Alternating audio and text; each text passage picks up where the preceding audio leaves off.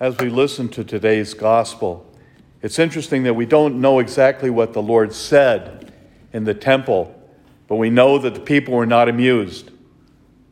How can he say these things? He's going against everything in our culture. That's exactly what he should have been saying. Yet they didn't want to hear it. And then we get caught up in that as well, in our own culture. Because the culture says we're not supposed to be doing something that we're doing, giving honor and glory to God. And they don't want to hear that. We're in a strange time in our lives when we face so many challenges. And that's not new. It's not different than any time in the past.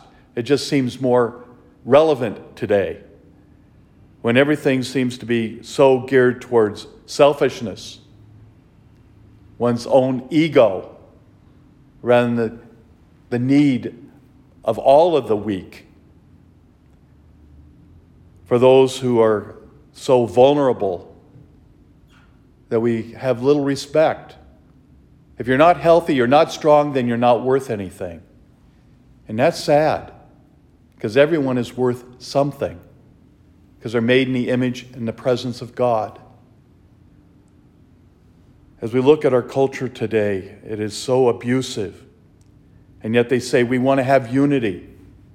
But there's no unity. There's never been unity. But we have to recognize who we are as people of faith. And it's going to be challenging. But we can have that faith and that understanding of God's presence through our prayer, through our worship. When God comes to us in a most unique and wonderful way. When we listen to his voice speaking to us.